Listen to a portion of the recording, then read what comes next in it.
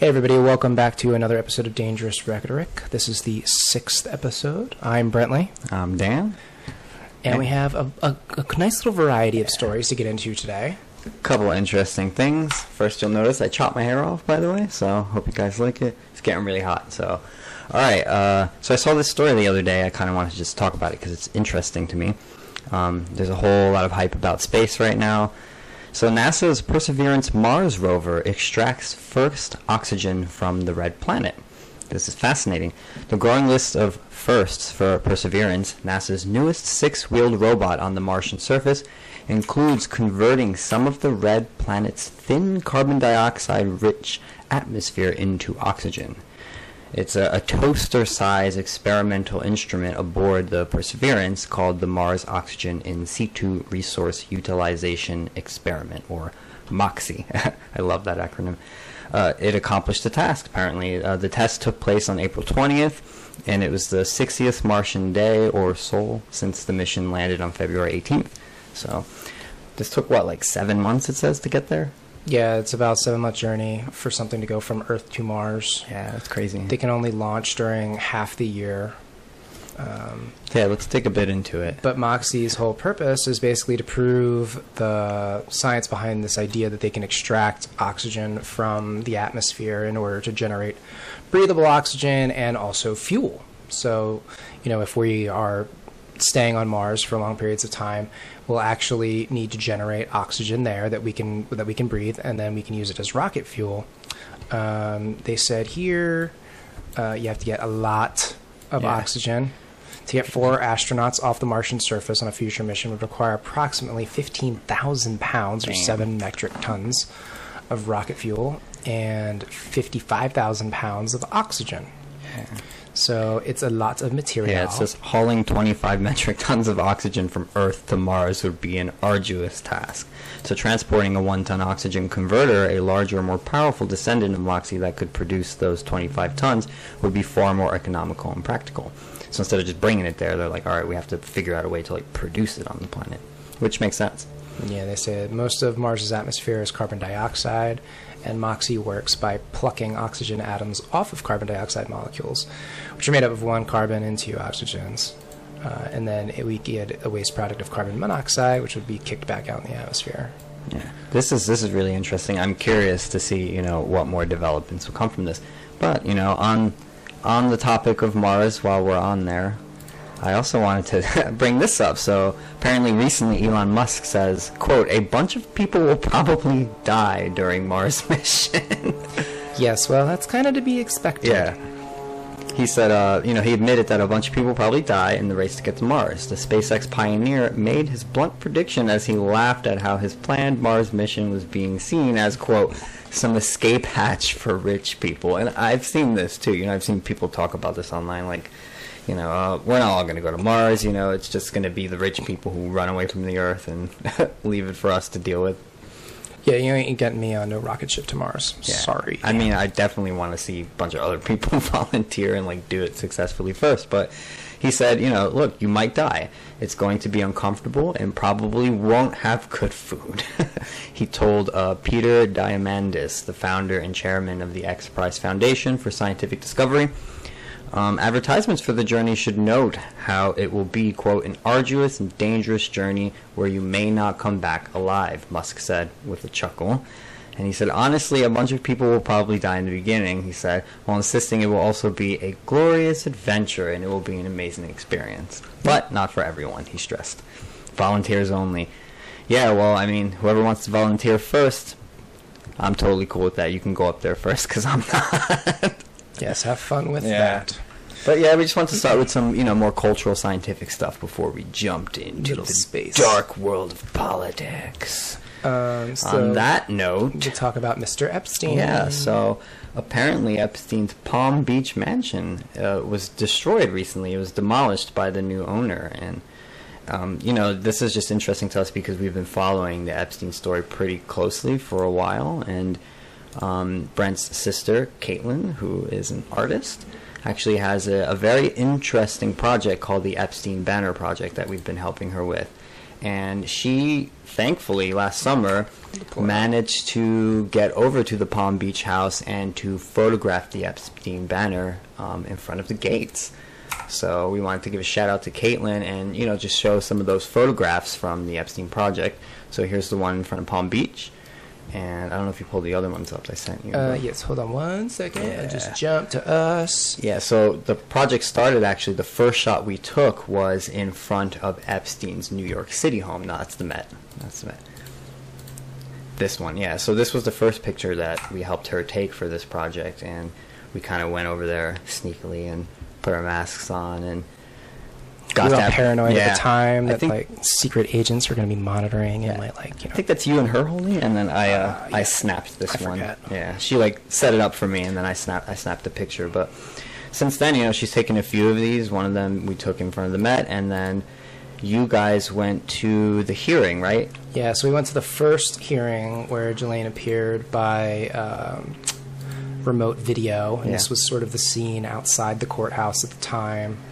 There was a lot of press, and it was me and my sister. And Kate and you made it into the press, actually. Yeah, we ended up in a couple different major outlets because we were really, I mean, the press was there. They were looking for some action. They were looking for quotes, and we were really the only, like, thing that was semi-interesting happening outside. And on that note, Caitlin made it once again into the press recently because Ghislaine just appeared in court, right?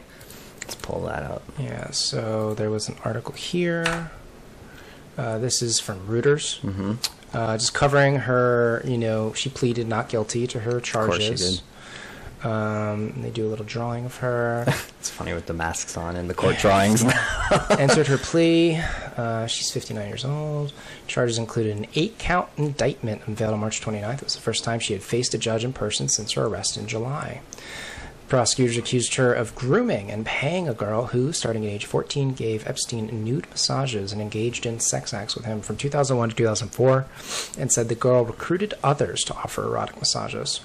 She's pleaded not guilty multiple times. Her trial is scheduled for July 12th, provided a courtroom is available. Or she doesn't, you know, mysteriously kill herself. Yeah, well, apparently her lawyers, so they added new charges back at the end of March. To like a new victim and 2 new charges, because originally it was like 4 charges, and now it's like 6 or something.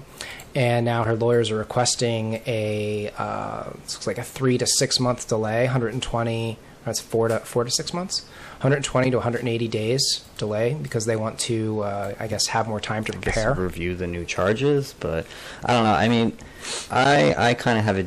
I have a feeling that she already cut a deal a while ago. Yeah, I would be surprised if this actually goes to trial. Like, it just doesn't seem like... Even if it does, I think that what's going to happen is they'll probably throw a couple people under the bus and just be like, hey, look, you know, justice was served. You know, give her a lighter sentence or something, maybe, you know, probation or something like that, and then hope people just forget about the whole thing. But I have a theory she has a dead drop set up, man.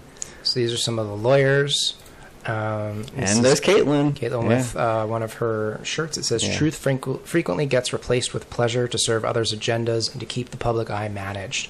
On the contrary, truth can also persist, washing up time and time again, haunting us, making itself unavoidable to the point where the only recourse is to face it. Yes, and there she is with the Epstein banner. Holding up the banner again. Shout out to Caitlin. We love you, Kate.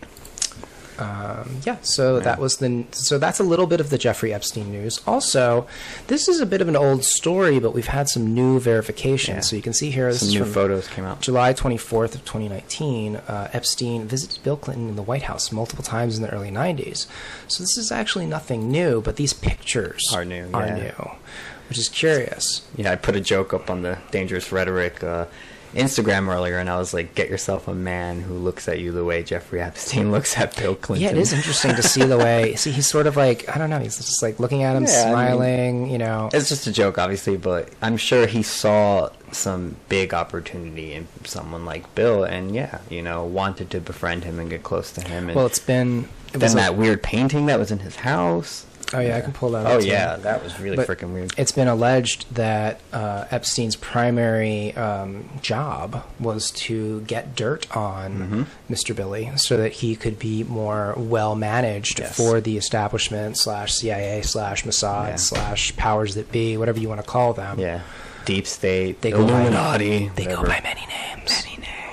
But, yeah, it is interesting. I have a feeling a lot of very powerful people got pulled into this sort of blackmail scheme. And think about it. If you wanted to get certain politicians to vote a particular way, or to invest in something, or whatever it is you want them to do, and some of them might not cooperate with you, well, pull them into these compromising situations. If you know they have creepy pedo proclivities, you bring them onto your island or your home, where we know he had cameras throughout the Epstein home too.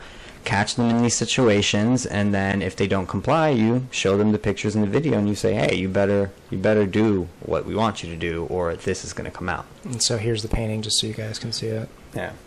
That painting's real. I've seen people online saying, oh, that's not real. It is real. That was in his house. It was confirmed also by certain victims.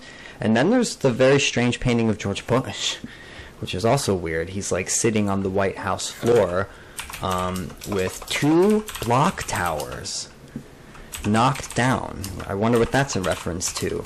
And a paper airplane in his hand. Rather curious piece of art to have in the home of Jeffrey Epstein. But again, this is real, and it's by the same artist who did the Bill Clinton dress painting. So make of that what you will, guys. Here we are. Make of that what you will. It's called War Games from 2012. You can see these 2 little towers. Who's the artist? Patrina Ryan Clyde. Yeah. Really strange, really strange. So that was just a little bit of new. Yeah, I just wanted to give some updates on the Epstein story, and I imagine more of that will come out soon, especially with Ghislaine's case still in the works. So now I thought we'd talk a little bit about this, Ma'Khia Bryant shooting, just because it seems like everybody is really hip on fanning the flames of interracial conflict and trying to hysterize the population, much similar to how they do with COVID, with how they dealt with terrorism in the past. They want us all against each other, man. It's this divide and conquer shtick that we see again and again and again coming from our leaders. They're probably afraid of us rising up like people are doing in London right now against the lockdowns. So, we had Ms. Psaki here just, condemning the attack. So basically what happened was Ma'Khia Bryant, in case you're living under a rock and haven't heard the story, somebody called the police for a report of teenagers having fights with knives. Police arrive, and there's body camera footage available. And what happened is Ma'Khia comes out, she charges one girl, knocks her over, and then gets up and charges this other girl who's wearing pink, and she comes at her with a knife, clearly about to stab this other girl who's only just standing there and holding a small dog. And so, in the instant that the police arrive, they're like, whoa, whoa, whoa, and then they see her knock the one girl down, go after the other one. She raises the knife, and then the cop fires, and, two or three quick shots, drops Ma'Khia to the ground. It's really quick. The whole thing happens so fast, and that's the thing. People comment on these things, and they don't realize that when violence is happening, it's quick. You hardly even have a second to react, And that cop did well, and that was a good shot, Yeah, I'm not saying I'm happy someone died, but he did his job correctly, and he saved another person. And so the White House immediately jumps to conclusion without any evidence suggesting that the shooting was motivated by racism, which is absolutely ridiculous. Not true.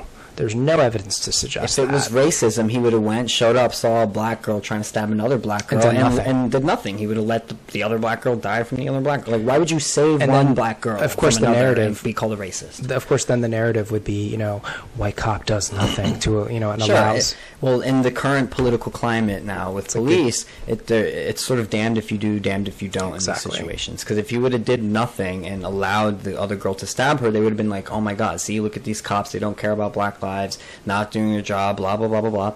And then he goes and he actually stops her, and same thing. Oh my God, look, he killed a black girl. Look, he's racism. Yeah, so here you can see screenshots from the body camera footage just before she was shot. This is Ma'Khia here with the knife, and then she raises it almost like she's going to try to stab this girl in the neck. If you see how fast all of that played out, if that cop didn't shoot, she would have stabbed her. Period. She would have stabbed her. I have little doubt in my mind.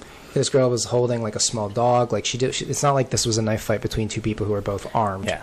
It's just not the case. It's not. It was someone attacking someone who was unarmed. And then they issue this statement, which is just like traditional pandering. It's irresponsible, man. It's ridiculous. Like, people constantly criticize some of the stupid things that come out of Trump's mouth, and yeah, I understand he said some dumb things, but where are all these like lefty progressive people criticizing the irresponsibility of this, of painting this as a racial issue with zero evidence? It inflames the situation. It creates more chaos. And it's funny because they're constantly talking about accountability while not being accountable for their own actions and themselves. Yeah. Valerie Jarrett right here, a black teenage girl named Ma'Khia Bryant was killed because a police officer immediately decided to shoot her multiple times in order to break up a knife fight. First of all, Valerie, it was not a knife fight. Not a knife fight. It was attempted murder. Yes. With a deadly weapon. Mm-hmm. And she says, demand accountability, fight for justice. Like, hashtag Black Lives Matter. Oh, God. It's just such pandering. So much These freaking race hustlers, there's no man. nuance. No nuance. They don't want to address the actual underlying issues here, but read this. A police officer's, so this lady, critically corrected Valerie's tweet. She says, a police officer's split-second decision-making and impeccable aim saves African-American woman from violent knife attack. There, fixed. There, fixed it. Fixes the headline. Now, this one I thought was good from Bree Newsom. Teenagers have been having having fights, including fights involving knives, for eons. We do not need police to address these situations by showing up to the scene and using a weapon against one of the teenagers. Y'all need help. I mean that seriously. For eons, Brett. For eons. For eons. Do you remember your knife fights when you were a kid? Oh, yes. My childhood. Yeah, all the time. All types of knife fights, We had stick fights when I was a kid. And if somebody got like a little wrapped on the knuckles, like it was like, ow, like we'd stop. I still can't even believe someone typed this out and pressed send. Yeah, I actually thought, for a long time, I thought Bree Newsom was a satire account. But she's not. Actually serious. This is serious. Wow. She goes on to say, everyone should be frightened that the ruling white elite have done such a thoroughly successful job of not only disconnecting us from a means of basic self-sufficiency, which is kind of true, but also convincing us that we need armed white officers to manage our children and communities. Yeah. First of all, our ruling elite is not just white, okay? Yeah, and cops aren't just white either. Like, Maxine Waters is not white. Barack Obama was not white. Not white. Like, we've had plenty of African Americans. Kamala Harris, not white. Kamala Harris, not white. Like, it's just kind of ridiculous. And again, not all police officers are white. So, and sometimes these shootings do involve black police officers. They just don't emphasize that as much. Yeah, well, and a lot of times the race is only mentioned when it's a white cop on black victim. They only bring it up in that Whatever's case. convenient and fits the narrative that they're trying to push. And this, what's her name? Bree Newsom. Bree Newsom. What a freaking joke. You're I started a joke following lady. her because I like to follow diverse perspectives. I like to see what the social justice world people are saying because it behooves us to be aware of it. Like this kind of stuff is out there, so it calls to be critically corrected and to be criticized and to be pointed out and shamed. I remember the good old days of knife fights with my friends. And in this one, NBC literally edited their video. And this is funny because they accuse Project Veritas of doing this all the time. They literally edited the video to make it look like, whether she had a knife or not was in dispute. Yeah. We mentioned this last time, too, but this is evil shit, man. Like, if you wanted to create more chaos, more violence, more division, this is the type of shit that you would do. And I don't understand how more people don't see how deliberate it is, that these media corporations don't give two shits about us. They're manipulating us. Yeah, the article says here, while other corporate media outlets made a point to note that the knife in Bryant's hand, sometimes zooming in and freezing the video where it showed her wielding the weapon, NBC glossed over it and merely stated authorities claimed she was threatening others with a knife. NBC didn't get the memo, I guess. Body camera footage shows the knife on the ground, NBC stated. Like, as if, it just appeared there by magic. Yeah, well, they probably want to sort of leave room for people to theorize that, the cop planted it there. And back, especially in, the 70s and 60s and stuff, when racial violence was more intense and cops were more racist, yes, they've planted evidence on purpose before. They've planted drugs, they've planted weapons. This is not that case. This is a very clear-cut case. And the fact that NBC is deliberately taking it and making it not clear-cut it should tell you something, right? It should make you question. What is the goal here? Well, the goal seems to be to fuel more interracial conflict, to keep people in the streets, to keep them angry. Not just keep them in the streets, to keep them in the streets over this stuff. and not against the lockdown mandates and the mask mandates, which we'll get to in a little bit. Yeah, but that's one of the things that I really, really, truly think that they're trying to distract us from, you know. And we saw it last summer when all of a sudden it was okay to protest after George Floyd died, but if you protested the lockdowns, you were a super spreader and a grandma killer. Oh, but like you can amass for Black Lives Matter, that's fine, you know. Absurd. And then just a quick little mention. I've noticed that The Daily Show has been doing its part to contribute to the overall miasma of propaganda and lies in the current social media complex, in the hive mind.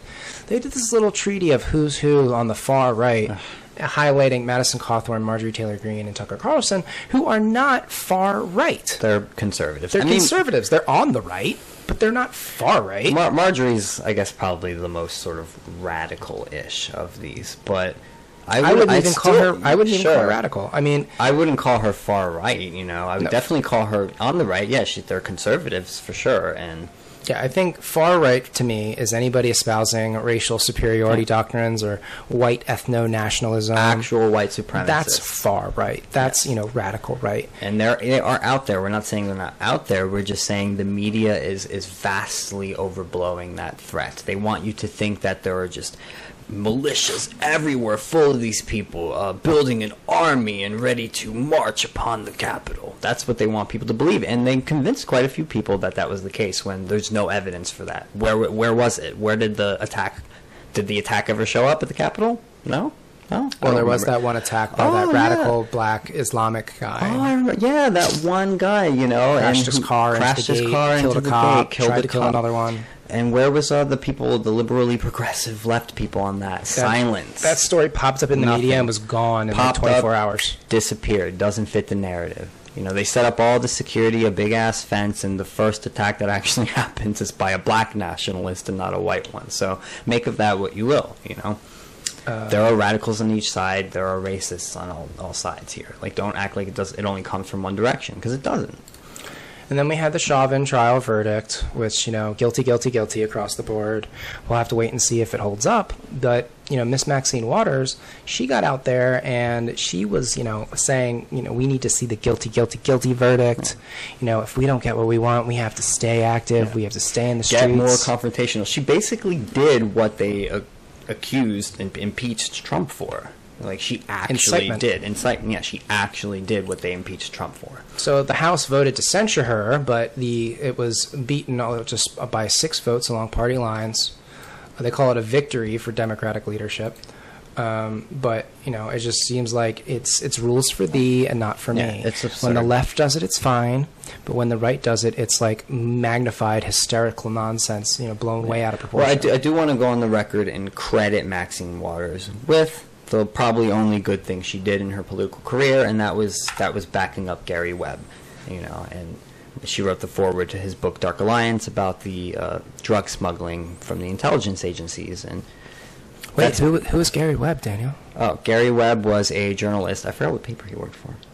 I don't know if it's But he wrote a book called Dark Alliance about the crack epidemic, and specifically about the CIA and the intelligence agency smuggling drugs into the country. But that was probably the only thing that I can think of that she did correct. And when was that? In the freaking 90s? Yeah, it was in the 90s. Yeah, clearly they got to her since then. Clearly the CIA has people like her on their payroll now to create more division. And then, do you want to talk about the king? Oh yeah, King James. Such a king, right? Isn't his name cultural appropriation? Yeah, it's a little bit.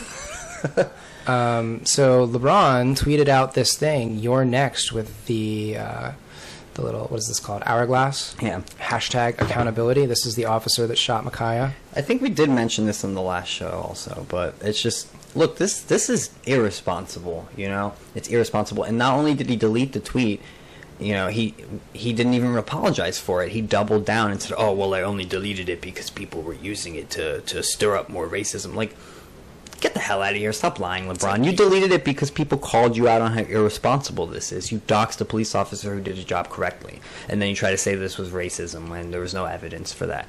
You are a grifter, sir. You're a grifter. You're a race hustler. Stick to basketball, man. Seriously. He says it's about an entire system, and they always use our words to create more racism. That was what he tweeted, yeah. I am so desperate for more accountability. Yeah, well, maybe if you guys put more of your energy into accountability of our government, you know, the corrupt government, and not just Republicans, not just when it's the side that you hate, then there would be some real change here. But you really think these Democrats give two shits about you? Like, LeBron, just stop. Stop. You're making a fool of yourself, man. Yeah, and then I guess we can move on. Yeah, so I did want to give another shout out to Anarchy Tattoo Studios in the Bronx. Shout out to Mike.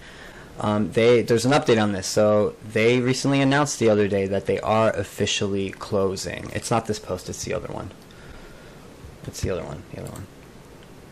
Yes, that one. Yeah, maybe you want to read a little bit of it. With nothing but admiration for our community and at the same time an overwhelming feeling of great sadness, I regret to announce we are closing our tattoo shop. As the state continues their oppression upon everything we hold dear to be that of human decency, we have decided to turn the other cheek. Congratulations, dictatorship. Congratulations to the communist regime. You have won. To all those who acquiesce, you will blindly obey the ruling class. To your own children's demise, wake up, stand up, resist before it's too late. God bless all of our community that has supported us through the past 5 years. I am literally heartbroken right now thinking about all of you, for you are all my people, and my heart is literally shattered.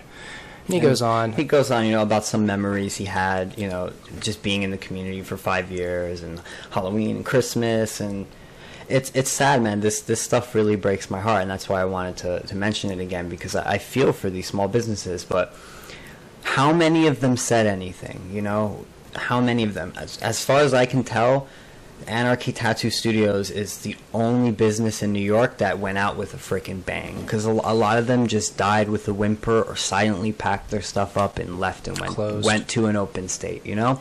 Max Public House is still there, and they're still going strong. They haven't closed yet, and they're still resisting the mandates. But those are probably the only two businesses in New York doing it, who have the balls to do it. So, again, shout out to Anarchy Tattoo Studios. We're actually going to have some sort of interview with Mike soon. I don't know when, but at some point we'll figure it out. Yeah, we're in touch, you know, and we want to get him on. We want to get his side of the story. We want to give him a platform to talk, you know, and to speak and to tell everyone what happened. And it's so absurd, man, to say these people don't know about health safety. Like, tattoo artists are educated in this stuff. Tattoo shops have to be the most sanitary places you can think of because it's part of their job.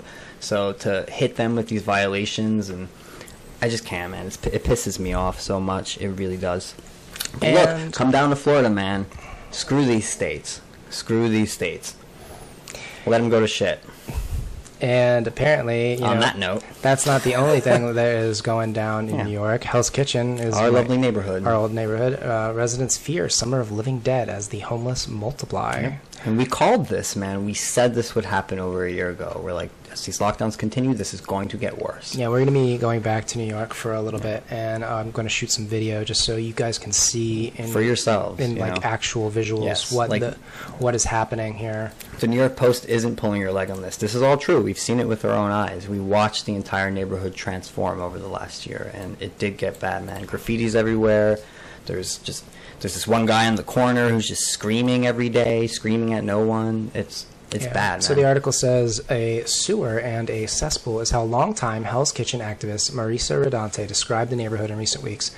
As the return of warm weather produced a sudden upswing in the presence of drug-addled and deranged homeless people on the streets of Midtown.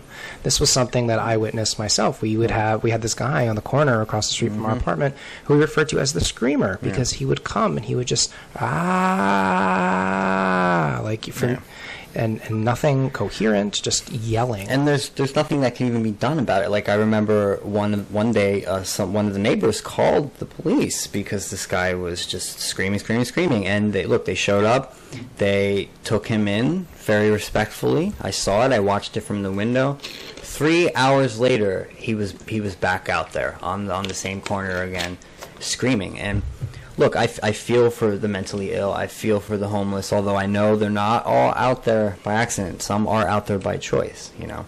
Well, and it's clearly a problem. They had shelters. They had places for these people to go. But then because of, the dread cough, they closed the things. They restricted the amount of people that could be in there. They also let a lot of criminals out of prison. Yep. They let, a lot of, nonviolent, drug-related offenses or, whatever, kind of people they had to release. They released them from Rikers, and they put them up in hotels all around the neighborhood for a while, and then they kicked them out of there. Yeah. And So where are they going to go once go? you do that? They end up on the street. So it's like we're not saying that homeless people don't have a right to like be in a place, but look, when this starts to happen, when crime starts to increase, when graffiti starts to spread everywhere, when the neighborhood starts to take a downturn like this, not only are the businesses closing because they can't make money anymore because they can't operate at full capacity, they're closing because less and less people want to be in those neighborhoods and want to attend those businesses.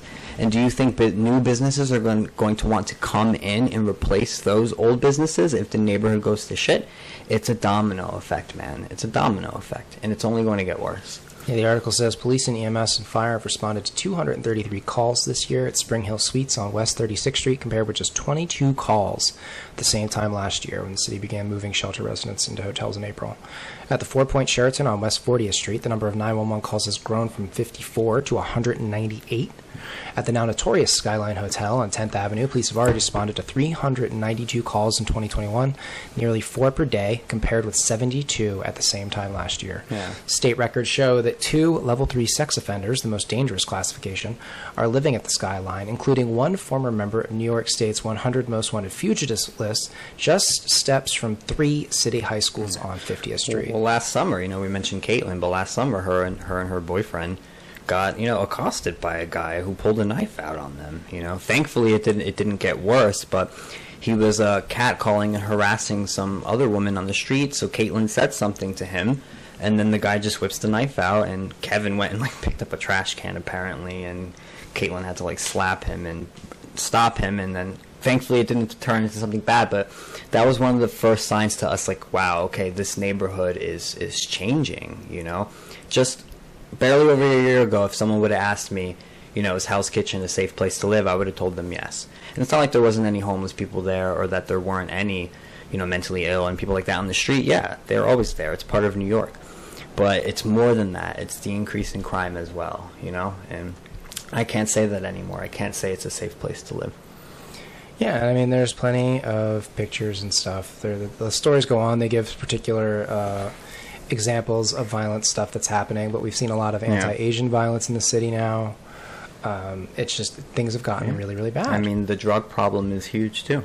This article is rather extensive. It has lots of pictures and lots of text highlighting different folks who are either living in the area or who work in the area.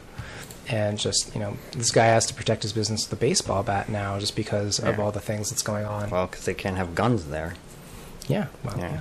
It's just, I don't know, man. It's obviously there are a lot of complicated factors when it comes to the homelessness issue, but I think this is part of the plan to me, man. It's just eliminate people. They want to reduce the population, and we're moving into the COVID stuff now, but I wanted to make a comment real quick. People like Bill Gates are on the record talking about how they believe the world is overpopulated, right? They're on the record. You can look these things up yourself. Why would anyone take medical advice or pandemic advice from people who believe the world is overpopulated? And Zuby made this comment before on his Twitter, but he said, I shouldn't have to explain this one to you. And I'm not going to. Just think about it. Yeah, and along those lines, I wanted to share this little video that we found on the Twitter. Just give me 1 second to pull it up here. Yeah, well, I'm going to riff on that a little more, but I think as the lockdowns continued, aside from, the virus itself killing people, it kills people in increasing addictions, increasing suicide rates, increasing crime, domestic violence. And then obviously all of the seniors and stuff who were in the nursing homes that died at rapid rates in places like New York and New Jersey because of the COVID policies. And I truly think that part of why the lockdowns happened was to reduce the population. And I think people like Gates and their ilk, yes, advised it with that intention. Do I know for sure? No. Obviously, I don't know for sure, but Key bono, and to just listen to their words, listen to the things they've said over the years. So this was an interesting little clip I saw going around. Oh yeah, I showed you this morning. Yeah, Dan found this on Instagram. It's also been on TikTok. And actually, I think it was Anarchy Tattoo Studios that posted this. So shout out again. So let's play it for you guys, and we can talk about it. Worrying health officials Call mass vaccinations the only path to a return to normalcy. Almost 4 months into the vaccination effort, providers are beginning to run out of people who want to be immunized. Did you hear that? Let's play it again. Don't touch it. 4 months into the vaccination effort, providers are beginning to run out of people who want to be immunized. I just wasn't sure if it was loud enough. I wanted to make sure people heard it, but yeah, I don't know. Is that a Freudian slip, guys? You tell me. You know, I know newscasters make mistakes, but wow. Yeah, that How do you confuse those words? Yeah, I don't know. Immunized and euthanized. Yeah, I mean, they have nized at the end. And for people that don't know, euthanized means put to sleep, Yes. like put out of your misery. To be killed, yeah. To be killed. Yeah, it's the scientific way of saying that we're going to take you out of the picture. Just, funny little coincidence, right? Yeah, really bizarre in my opinion. And then just some interesting things. I got banned on Twitter for sharing this particular story. You banned on Twitter? I know, it's my second time. If I get banned on Twitter again, I'll probably be permanently banned. But I like to challenge the narratives. I like to bring up data that isn't being considered in the overall picture. So this is a study. It's actually a meta study, which is like sort of a collection of different studies, and they pulled them together in order to talk about the big picture. It's called Vitamin D for COVID-19, Real-Time Meta-Analysis of 74 Studies. And again, this is why this episode cannot be on YouTube right now, because we would get in trouble. Yeah, they'll consider this giving medical misinformation. Yeah, when it's just medical information. It's just medical information. It's data. So, random effects of a meta-analysis of 22 vitamin D COVID-19 treatment studies to date shows an estimated reduction of 51% in the effect measured. 95% of the studies to date reported positive effects. 12 of the 22 are statistically significant by themselves. While there is significant heterogeneity, all treatment studies show positive effects, with the exception of one very late-stage vitamin D study. So what this means is that most of the studies that they analyzed, where they use, actually all of the studies that they used except for one, showed improvement when the patients were given vitamin D. And this comes back to the idea that the lethality of the dread cough is more related to your particular health scenario, your particular situation, your vitamin D levels, your stress levels, than it is actually related to the virus itself. I mean, honestly, if you're going out eating freaking fast food every day and you weigh like 300 pounds or something, a mask and a vaccine is not going to do very much to save you if you got sick. Just saying. You need to build your immune system up.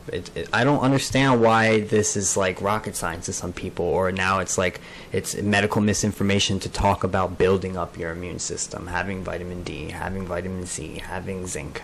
You know? Well, it's because they don't want you to. They don't want you to. They want you to be weak so that you can be euthanized. Yes. But they also just want you to rely on them, to rely on just go get the shot, you know?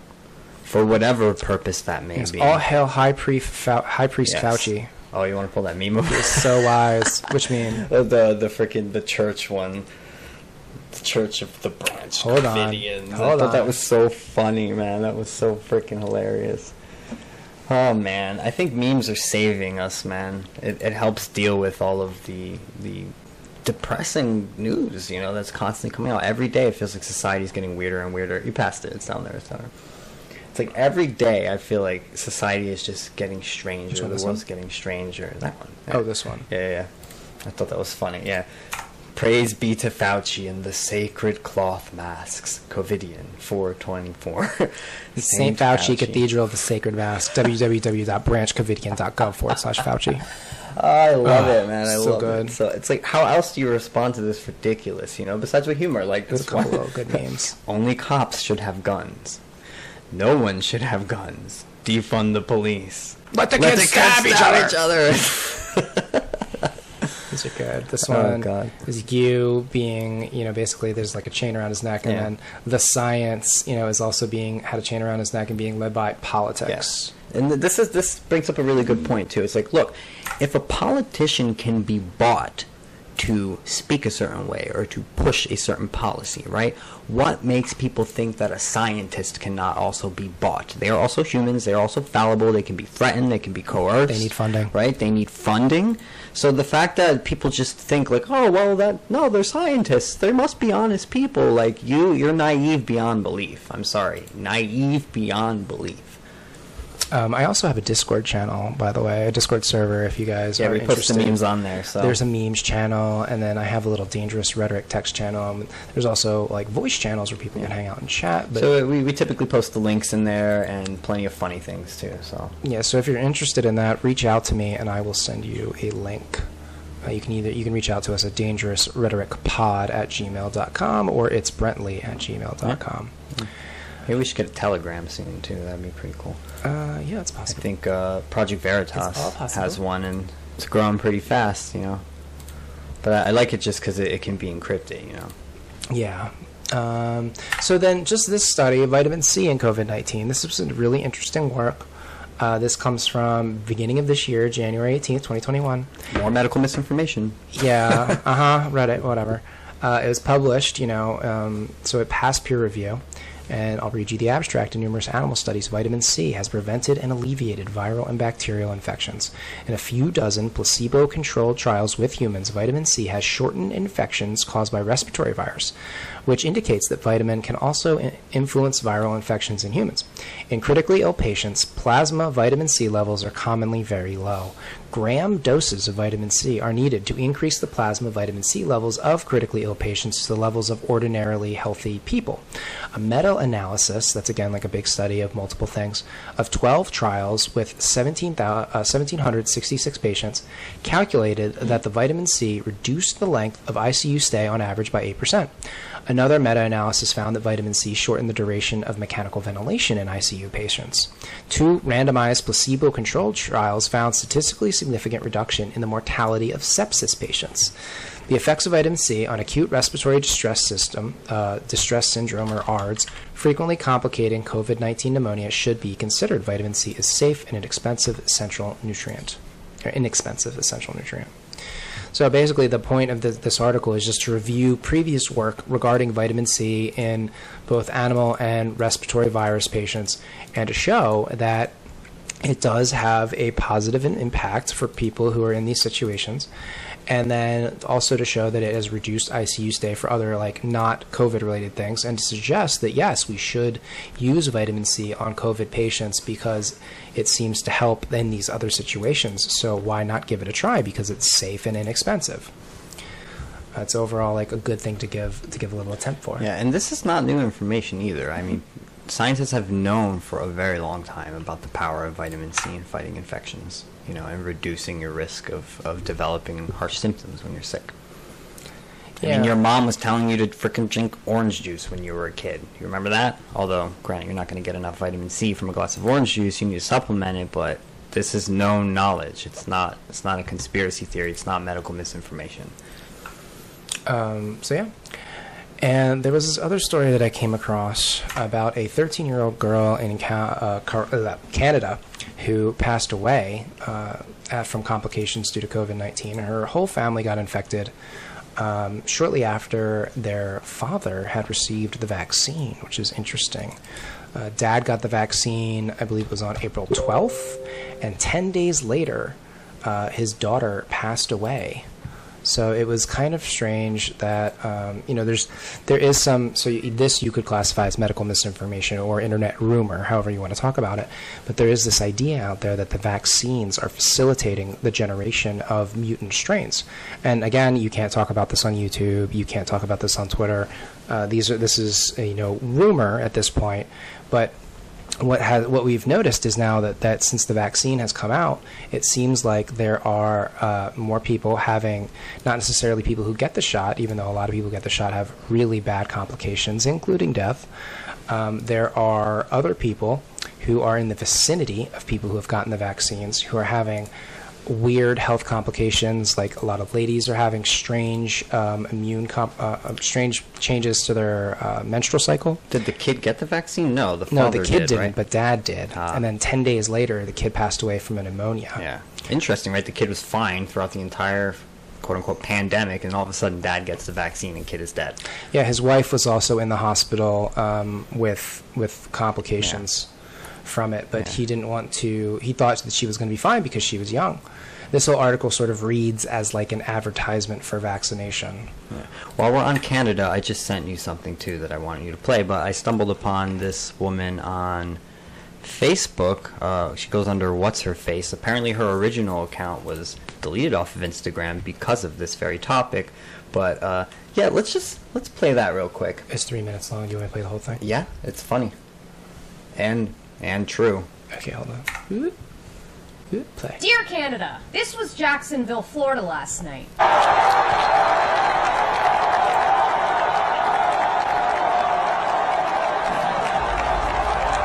I think it's time you peeked outside of your igloos and admitted you've been bamboozled. Because your country is being run by a man following in his famous father's footsteps. I'm just fucking with you. It's a conspiracy theory that Trudeau is Fidel Castro's son. And there's absolutely no evidence that he's a communist at heart. There's a level of admiration I actually have for China. Because their basic dictatorship is allowing them to actually turn their economy around on a dime and say we need to go green as fast as we need to start, investing in solar. While the rest of the world gets on with their lives, people here are still saying things like this. If they followed the rules, numbers would be low and there wouldn't be a lockdown. Pretty simple. What happened to the people of this country? I mean, we are truly the laughing stock of the world. We should change our national flag from the maple leaf to an image of the U.S. giving us an atomic wedgie. You people are softer than Premier Doug Ford's underbelly. And speaking of the terrible Premier, Ontarians are the worst of the bunch. They're more removed from reality than the dude that thinks the stripper likes them. They're the dude who thinks the government loves them. I mean, we just witnessed some of the best COVID political theater to date, and the majority of the country thinks we just had a huge win. For those of you who don't know, our government threatened us with the implementation of a police state, and then after some imaginary backlash from the citizens, took it back and instead implemented paid sick leave. And the hashtag paid sick leave saves lives has taken off on all the socials. Paid sick leave saves lives? From what? Responsibility? Yeah, because that's what we need. More incentives for people to sit on their ass at home. This is an initiative that just so happens to be pushed by the same influencer shills who were supporting lockdowns and the decimation of small businesses all along. And of course, they'll pay people to go out and get tested, which will inevitably increase the case counts and keep this cycle going on They did for a whole year. As long as you keep handing out free money, these dumb fucks will be satisfied. So tell me, Canada, what's your next move? And I'm genuinely asking because Health Canada just released their stipulations for lifting the lockdown. They've stated that in order to lift the restrictions, 75% of adult Canadians will need to receive one dose of the vaccine and 20% will need to receive their second dose. So what's your plan if we don't reach that number? What's going to happen if 75% of the Canadian population decides that they're not going to do exactly what you want them to do? You gonna throw a temper tantrum? You gonna repeat the words, "You're the reason we can't go back to normal"? I love her. Like you've been doing all year? Or are you gonna put on your big boy pants, take your life back, and accept the fact that life has inherent risks and that your health is your responsibility? Genuinely curious. Dear Canada. Yeah, love her. So there was one more that I think you should play too. Just it's on her page though, and I guess it's about It's about her getting removed. Like her original page was removed. It was just What's Her Face, and now this is her new account. What's Her Face Who? This one with the Band-Aid. Yes, this cracked me up this morning. Cracked me up. Face. Recently, several of my colleagues and I were deleted from Instagram for telling the truth about I'm sorry, for spreading baseless theories and dangerous misinformation about one of our modern medical miracles. One that I dare not speak of. Today, I would like to offer my sincerest apologies, and I come to you with a special announcement. I am now a proud member of the cult of scientism. I am here to assure you from first-hand experience that the shot is 100% safe. Aside from the heart palpitations, brain fog, facial paralysis, heavy period, breast swelling, blood clots, schizophrenic tendencies, and feeling like my soul has left my body, I feel like a brand new woman. She's great. Because my She's DNA awesome. has literally been altered. Okay, that's enough. Just kidding. I said what you asked me. Thank you very much for watching, and please remember to continue complying because we will be going back to normal in approximately 2 more weeks. And if you can, please support my Patreon because I had to shut down my business to appease the masked zombies. He's being a funny guy. I said what you He said keep being a funny guy and the cat gets I it. mean, I gladly sacrificed my livelihood for the greater good. Alright guys, until next time, don't forget to double mask and stick the testing swab right up your ass. Oh my god. Sorry, I really wanted to give her a shout out because I saw it this morning when I was in the bathroom and it just cracked me up. So shout out to What's Her Face or What's Her Face Who. Gotta get her actual name, but we'll tag her in this too and maybe we'll send it to her on Twitter or something. Yeah. But Okay. yeah, really funny. So, where else did I want to go from here? So Mr. Gert van den Bosch has gone viral. He is a doctor of veterinary medicine. He's a PhD in virology. He's worked in development of vaccines for GSK, Novartis, Sulfay, and for the Bill and Melinda Gates Foundation. He's worked for Quite a resume. Yeah, a lot of places. You can see he got his grades, so definitely he's up there in terms of experience. He worked with the WHO, partnering against Ebola and developing pandemic plans. And he had problems with the Ebola vaccine in 2015, et cetera, et cetera, et cetera. So now he is speaking out about the vaccine epidemic or the mass infection prevention and vaccination problem, saying that basically his argument is that the vaccines are designed to create these sort of selective antibodies that only work on one particular strain. And the problem with that is that there will always be more strains. There will always be other viruses. Yeah, well, they mutate, you know? Yeah, well, not only that, but there are other viruses things, yeah. outside of corona. There's influenza, there's, rhinoviruses, and all these things. And when you hijack the immune system and cause it to generate a bunch of antibodies for one virus, you take resources away from the immune system such that it cannot adapt and provide the necessary protection from anything else. So what is being described here is sort of like a ticking time bomb that, when he goes into all the science. I'm not going to go into it. I mean, how theoretical is this? Do you think this is possible? I'm just asking based on your own scientific background. Yeah, no, well, it's quite likely, and I'm not and Gert is not the only one warning about it. He's got a couple of videos up on YouTube, which are amazingly still up. But if it's funny because if you search for Gert van den Bosch, his profile comes up, and then 2 videos, and then there's immediately this Z-Dog MD guy debunking him for 15 minutes. And then I haven't watched this yet, but apparently he was on Brett Weinstein's yeah, and I'm sure that was podcast. a great conversation because I think Weinstein got one of the vaccines too. So I mean, he's not like an anti-vaxxer. So this comes from another doctor. Is coronavirus a ticking time bomb? And he talks about a lot of the same stuff. Like he talks about how neutralizing versus non-neutralizing antibodies is basically antibodies that work versus those that do not.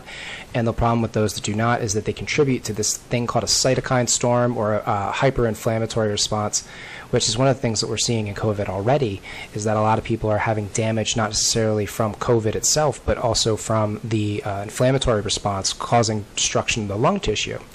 Means that you can be given a vaccine which causes your immune system to produce an antibody to the vaccine, and then when your body is actually challenged with another pathogen, the infection is much worse than if you had not been vaccinated. So I'm very curious to see, 2 years down the line, a year down the line, 3 years down the line, if we have a bad flu year, how those who got the COVID vaccine are going to fare through that. Yeah, will they be, dying in record numbers? Who knows? It seems like it's certainly possible. And I guess time will tell, right, if we're a bunch of crazy conspiracy theorists or not. Or not. But look, it's not like we're saying, oh, we know 100% this is possible. But I think you should be allowed to talk about this stuff without just being removed from these platforms. The fact that they're trying to bury any discussion of this should make you probably want to look into it even more, just my opinion. They'll say, oh, well, we're protecting you from misinformation and spreading conspiracy theories and whatnot, but I don't trust that. I never trust that, okay? And then just a few more things, folks. There was a new study on face masks highlighting problems with safety and efficacy. Totally going under the radar, you know.